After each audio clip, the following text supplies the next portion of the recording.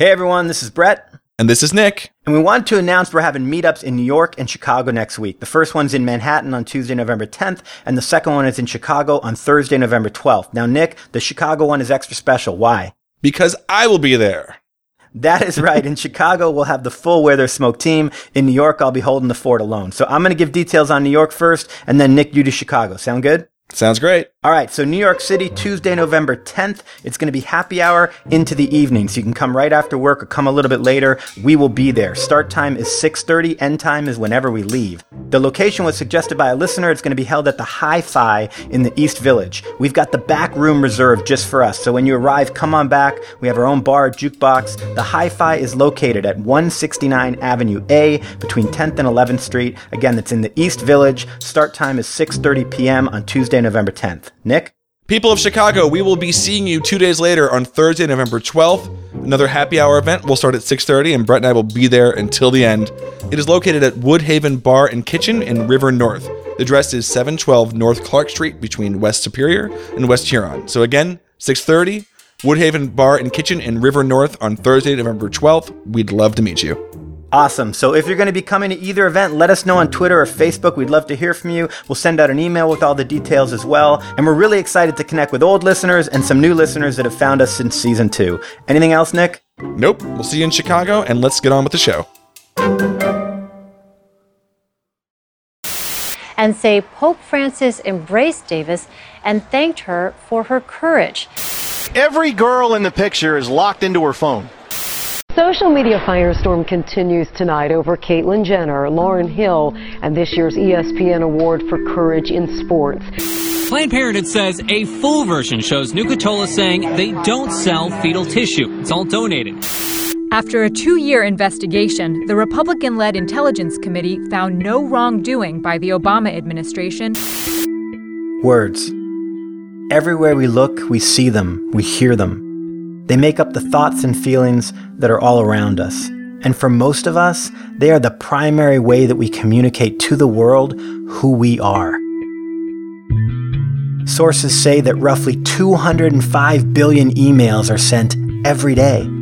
3.5 billion Facebook messages are posted daily, and 40 million tweets are shared in each 24-hour period. These days, we don't have to drive down highways to see billboards. We have the internet, newsfeed, TV, and radio to bring the billboards to us. And many of us chime in, sharing our thoughts, feelings, frustrations, passions, kittens. We share our words at a very high rate. We talk, text, tweet, chat, and whatever else seemingly 24/7. But in this process of sharing so many words, both in speed and quantity, I wonder if we treat them with the same care we once did. Also, do we ever stop to truly consider their power? Actions speak louder than words. We've all heard the expression. It's a concept that gets talked about a lot in leadership circles. But well before that, it's the kind of statement that I'm sure most of our parents or teachers said to us at one time or another. It's a sort of commonplace, ubiquitous wisdom that really isn't worth questioning. But as we were talking through this episode on words, we had a thought. What if the phrase, action speaks louder than words, wasn't always true? And what if, in our modern times, it's the opposite?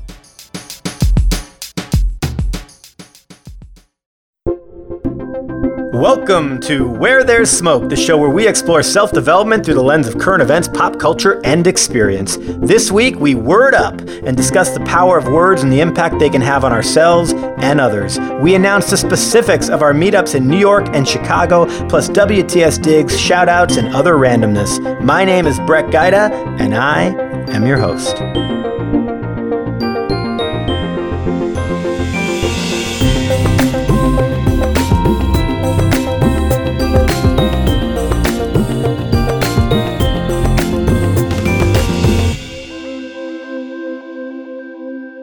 In 1997, Don Miguel Ruiz released the book The Four Agreements.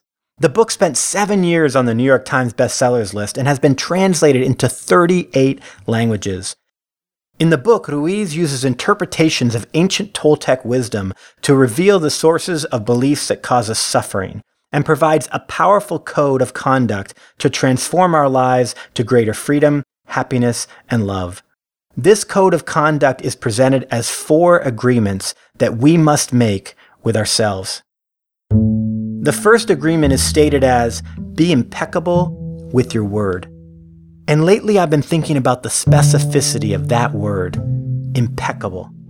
Defined as relating to behavior, performance, or appearance in accordance with the highest standards of propriety, free from fault or error. Now one could hear all that and think it is unattainable, as certainly none of us are perfect or faultless in anything we do, let alone with our word. However, I translate the phrase as an aspiration, which is to say that you don't need to achieve impeccable. The value is in being aware of it, working toward it, and getting better at it. There are many layers to that first agreement in Don Miguel's book. He speaks of integrity, saying what you mean, not speaking against yourself or others, and using your word in the direction of positivity and love. And each of those layers could be discussed at great length. For the moment, however, let's discuss a simple and yet powerful idea that encompasses all of them. Handling our word with care. To at least give some level of care and attention to what we say, what we share, and what we put out there. Often when I am online these days, it can seem like the internet has turned into a town hall meeting where the only attendees are descendants of the Hatfields and McCoys. And in addition to how positioned and unopen many people are, they also seem to feel no responsibility to be educated on the issues they speak on. From gun control to Uber, healthcare to the Middle East, Airbnb to GMOs. And maybe this isn't you. And if the shoe doesn't fit, don't wear it. But there are so many people taking stances online about things they have little or zero knowledge on.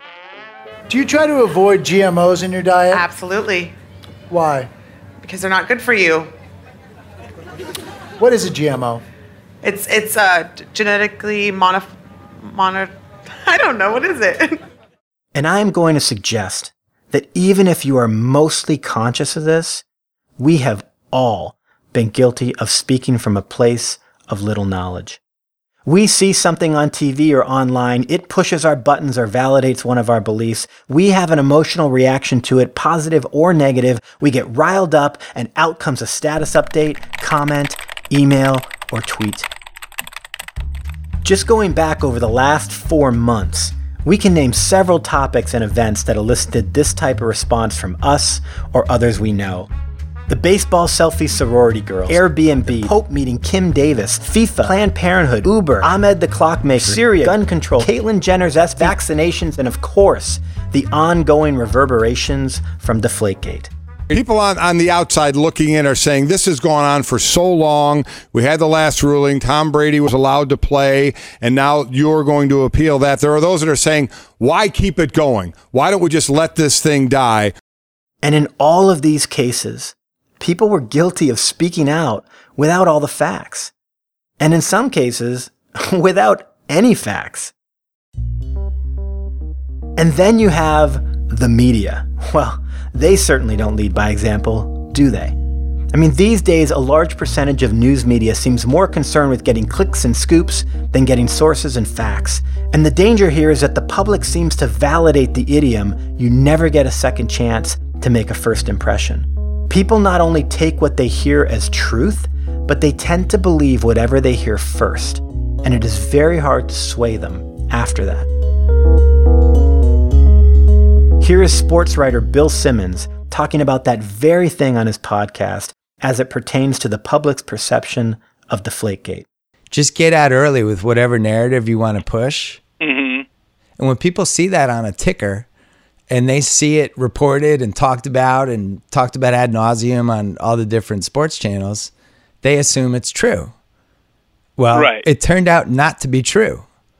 And what's funny is people still think it's true. According to an ABC News ESPN poll, almost 70% of quote-unquote avid fans believe Tom Brady is a cheater.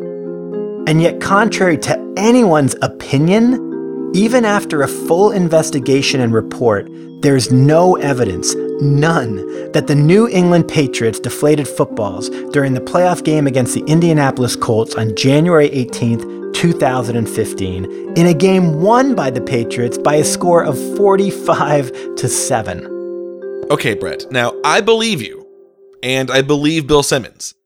And I haven't done the research, and I also think you wouldn't come on the podcast unless you felt strongly about this. But having said all that, I still think that Tom Brady knew something and that something weird happened. And it's a feeling that's really, really hard for me to shake despite whatever you may say to me. And you are not alone in thinking that, Nick. And here's the thing. I'm not saying that the New England Patriots did or didn't deflate a football or two. And if they did, I'm not saying that Tom Brady didn't know about it. What I'm saying is that currently, Tom Brady's reputation is tarnished not based on fact, aka things we know to be true. It is tarnished based on a narrative created largely by the media. And so, as Dr. Abraham Morgentaler wrote in a thorough piece on Deflategate, sports may not be life or death. One can argue, so what? Brady has made millions from football. Yet the real victim here is truth and science. Facts matter. What he is saying is that if we all start believing fiction as facts, well, then we all lose. So even if you don't care about sports, you should still care about this kind of reporting. Because it is definitely not limited to sports, nor is this even where the most dangerous stories are weaved. I mean, just this last week, the World Health Organization attacked bacon. Bacon! If you fancy sinking your teeth into a bacon butty, you may want to think again. The World Health Organization has announced that processed meat such as bacon, ham and sausages can cause cancer. WNYC's On the Media was on the case last week as this story went mainstream. Host Brooke Gladstone set out to find actual facts on what the report meant. What a concept. She sought to find out whether or not bacon is as dangerous as smoking, arsenic, and asbestos, as some news agencies announced. Not surprisingly, her investigation uncovered that much of this story was misleading, not true, and presented out of context. She spoke to Ivan Oransky, co-founder of Retraction Watch. He commented on how things are often simplified in the media and packaged to provide quick answers, often at the cost of accuracy and responsibility. A lot of public health organizations haven't really figured out how to communicate effectively to the public. They do what a lot of journalists do, which is, I'm just reporting what it says, and whatever happens afterwards, that's just the reader's problem. But is it? Is it just the reader's problem? Let's move away from the media and back to you and I. What are the prices we might be paying for this casual approach to communication? Because as they say, casualness causes casualties. Going back to Don Miguel Ruiz's first agreement, be impeccable with your word, he further breaks this down into 4 subpoints. Speak with integrity, say only what you mean, avoid using the word to speak against yourself or to gossip about others, and use the power of your word in the direction of truth and love. If I were to ask you, do you gossip? Do you spread rumors? Do you feel that it's important to say the truth? What would you say? Well, before you answer, let's read the dictionary definition for gossip. Gossip is information about the behavior and personal lives of other people.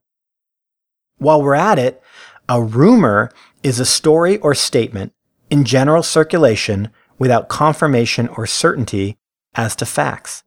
So in a world where we post articles on Facebook walls and race to tweet our friends when a major news story happens, can we honestly say that we don't gossip or spread rumors?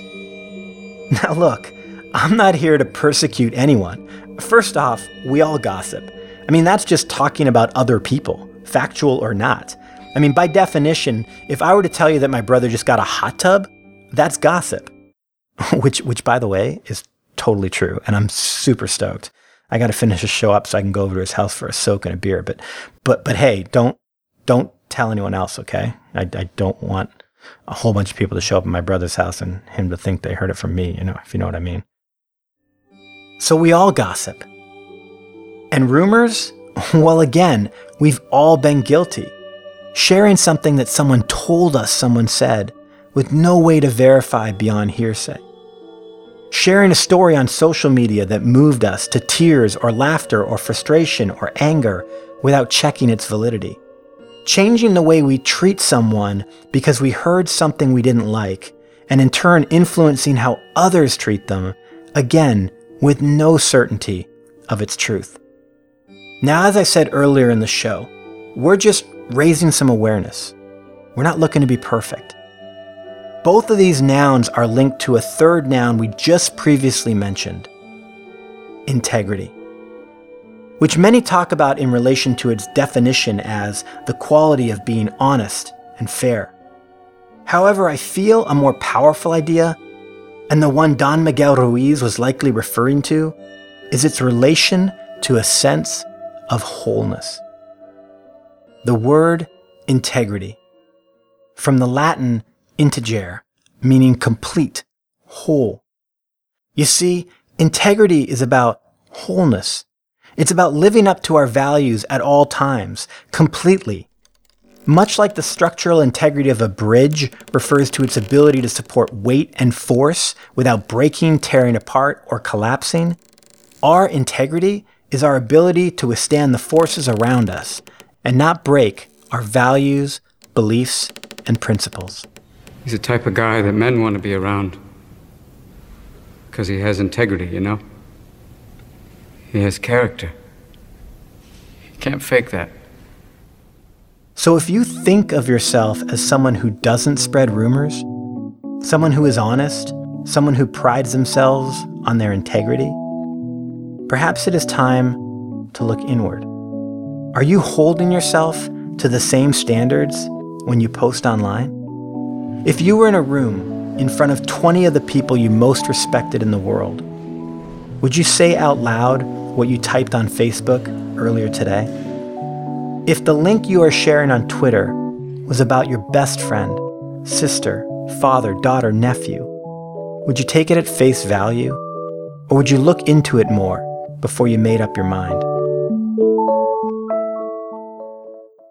I mean, what if you just took a moment to ask yourself, is this true? Do I know it's true? Why do I feel this way? Are these the feelings, ideas, emotions that I want to be putting into the world? Can I stand behind this statement with all that I am? Just taking moments to make sure that you are honoring your word, that you are speaking from a place of knowledge and alignment with your values, that the words you are typing or are about to speak match your intent and elevate your character. Here is a viewer on Oprah's Super Soul Sunday episode that featured the 4 agreements. Even in my journal. To be impeccable with your word, you have to have a keen sense of what you want to say. So a keen sense of intent. What do I want to say? And then action to use my intent to back that up with my words. So it's first to understand what do I want to say, and then how do I want to say it. And so it is not just about being factually correct, because that's not what any of this is really about. Being correct is simply a byproduct of what I think this is really all about, which is caring, which is being impeccable with your word, which is understanding that what you say has power and that what you say matters. And so it's important to stop and ask ourselves, are we checking into that power, that impact before we speak, whatever the medium? The fact is, sometimes the best thing we can say is nothing. Choosing to shut our mouths or our laptops, or maybe it is choosing to be transparent about what we don't know instead of feeling a need to say what we think we do.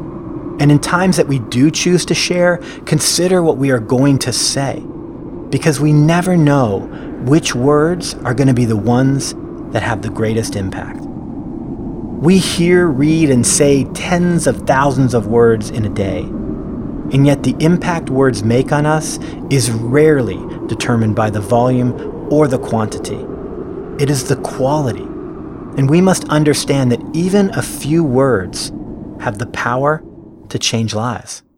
You know, Brett, that's so true, and I actually have a story that I'd like to share that might highlight some of those ideas. It's a story about how just a few words made a huge difference to me. Of course. Please.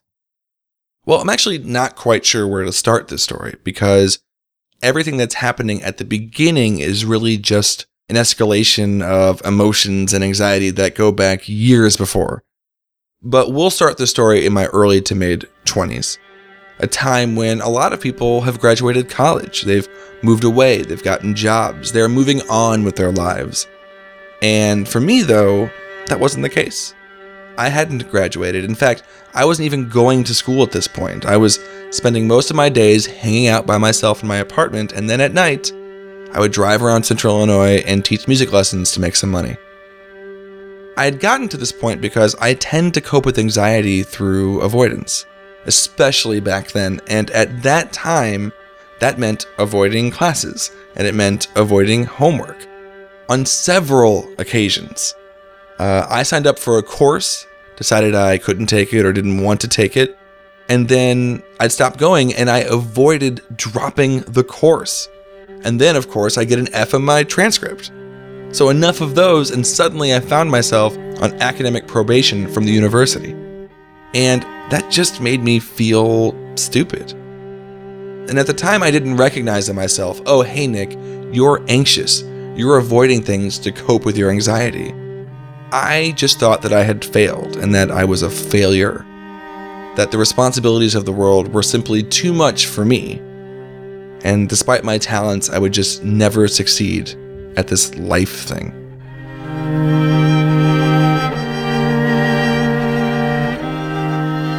To make matters worse, I wasn't being totally upfront with my friends and family with how things were going.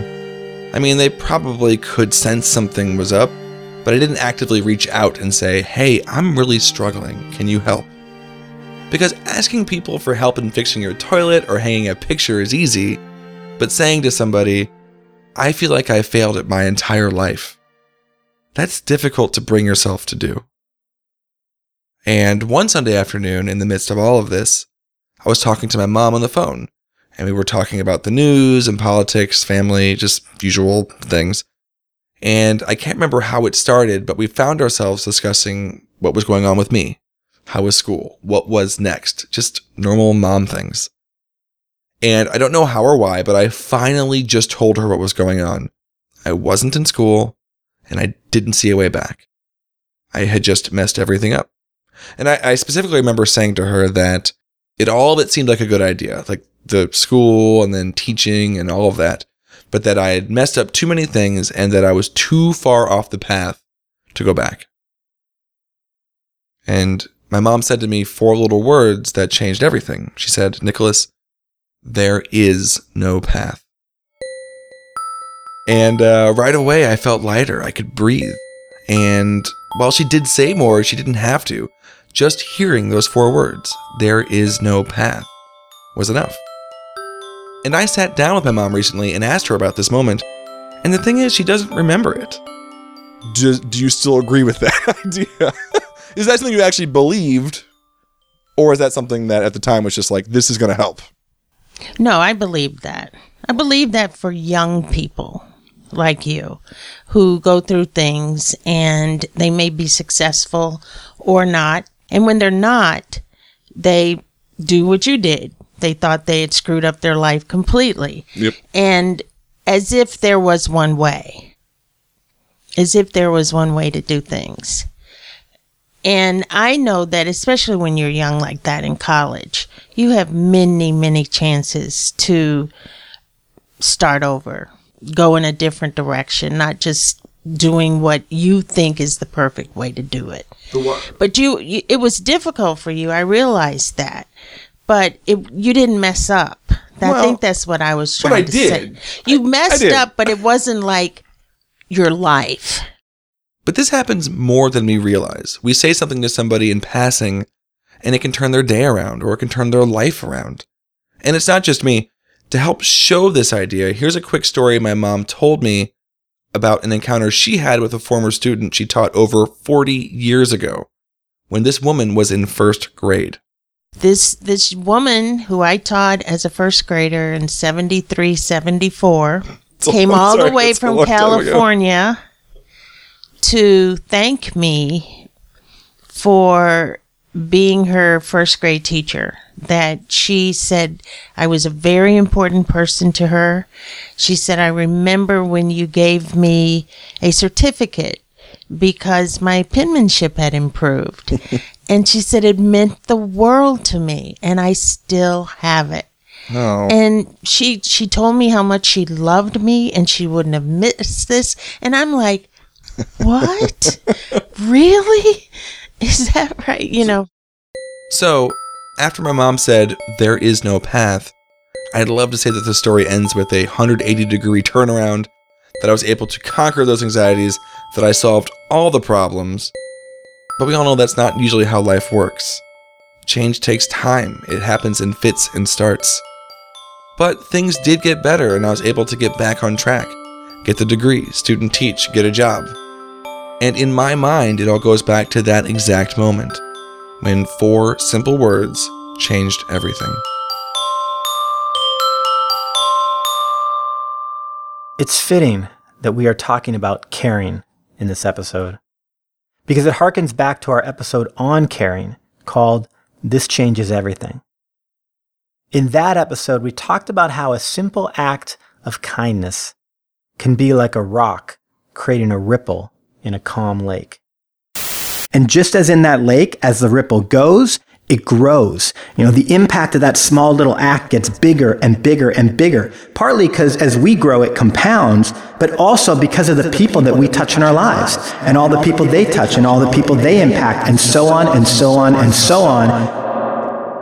And words are the same. As Nick just shared, those 4 words spoken to him by his mom have rippled through his whole life.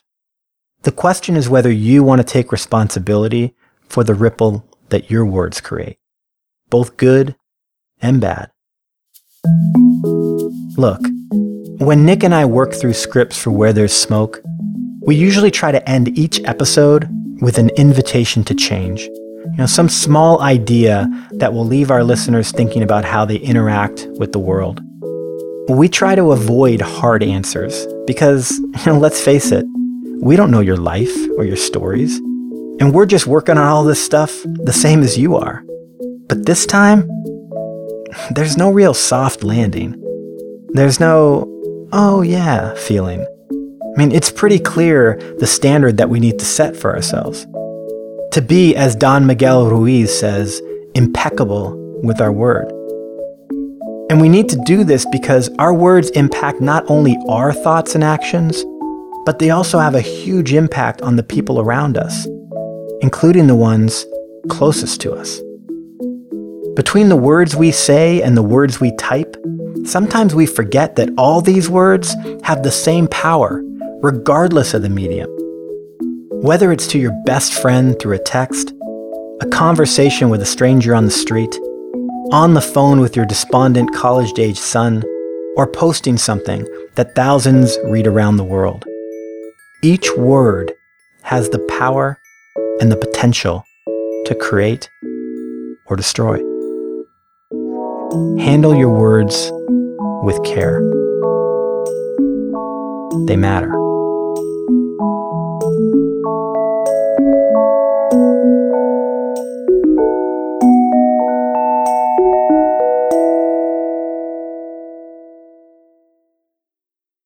We had a fantastic launch event with Roundhouse Radio last Tuesday in Vancouver. I want to thank everyone who came out to the live taping and Q&A. You were an incredible audience. Grazie to Nickli's Next Door for great food, Stag's Hollow Winery and Granville Island for wine and beer respectively. Also Sinead D'Souza for live tweeting the event, and Eric Sadi Photography for taking photos at the event. Now, none of this would have happened if it wasn't for two catalysts in Vancouver, Bill McKeag and Mark Bussey. Thank you, gentlemen, for being great evangelists for the show, and ongoing appreciation from Where There's Smoke to the director of programming for Roundhouse Radio, Tracy Friesen, for inviting us to be a part of that station, and indie audio and storytelling host Martin Strong for talking to us each week. You can catch Where There's Smoke with bonus material every Tuesday at 7 p.m. Pacific on 97.3 in Vancouver or roundhouseradio.com to stream it. All right, so with that, it is time now for WTS Digs. So this is a feature where every week, Nick and I basically share something we're digging. You know, what we're liking, whether it's music, movies, TV show, book, app, whatever it is. We just share it with you, and we kind of ask you to maybe share some things with us back on social media. So, Nick, let's start with you this week. What are you digging? Well, this week it's not a TV show, although it starts with a TV show. But I was watching the Colbert Halloween episode of The Late Show. Had a great interview with Charlie Rose talking about international affairs and issues, decked out in a full Frankenstein's monster costume, which is pretty interesting. But at the end of this Halloween show, there was a performance of the song Cerise by the Swedish heavy metal band Ghost. I can feel the thunder that's breaking in your heart. I can see through the scars inside you. And not usually my kind of music, and I was actually a little shocked that CBS let Ghost perform, considering that everyone in the band wears masks, their identities are largely unknown, the lead singer calls himself a demonic anti-pope, and the band observes the time-honored tradition of satanic themes in their lyrics. So before anyone freaks out, it's pretty clear that it's campy, it's entertainment, like Kiss was, right? So basically, they sing about darker themes, and they have this huge palette that sort of allows them to do with choruses and mixed meter and all kinds of cool things. So my dig is for you to either watch that performance of Ghost on The Late Show with Colbert from last week, or just to go on to YouTube, Spotify, whatever, and listen to the song Cerise, that's C-I-R-I-C-E, and check out Ghost. Awesome. So as we've said before, Nick, we never know what our digs are going to be, right? We find out about them live as we record this. Yes. So that's really cool that you say that. My buddy Matt Williamson in Austin loves that band, and he was going on and on about how great they are live. He saw them. He was freaking out about the fact that they were on the Colbert Report. So I haven't watched it yet, but now you've kind of given me the extra kick in the butt I need. So I'm gonna go check it out. So what are you digging this week? Well, so besides my blanket fort that I'm currently standing under recording in New York City, Nick, I am actually, it's funny, we talk about this, people are going to think we just sit around and watch TV, which we definitely don't. But here's the reality. With the show and everything else we both have going on, we're so busy. And for me, the only break I get is every so often to just put something on and kind of enjoy it. And so my dig is a TV show this week, because as I've been flying on planes lately, I've been watching the new season of Brooklyn Nine-Nine. And, it's a pretty well-known show, but I love this show. And I was just talking to a buddy of mine about it this week, and he described it really cool. He said he was trying to get one of his friends to watch it, and he told him it's The Office meets Barney Miller. And the guy was like, "Oh, I'd watch that." So it stars Adam Sandberg, and it's got an incredible cast. And again, as I talked about with You're the Worst, I mean, there are no holes in this cast all the way down the line. Chelsea Peretti, who's a favorite of both you and I, is hilarious in this show. So I love it. It's on season 3, so if you've never seen it, you got lots of backlog. And my judge for a comedy is always, do I laugh out loud? I'm on a plane, there's people all around me, and I still laugh out loud. And I just watched an episode on a plane 2 days ago, and I laughed out loud about 6 times. People were looking at me like, what is that dude's problem? So Brooklyn 999 is my dig this week. I gotta say, all those millennials are gonna love that Barney Miller reference. Anyway, if you're out there and you're digging something that you'd like us to know about, make sure that you follow us on Twitter. That's @ExploreWTS. And just say, hey, I'm a fan of Ghost too. I'm a fan of Brooklyn Nine-Nine. Or suggest something else that you'd like us to listen to. Thanks.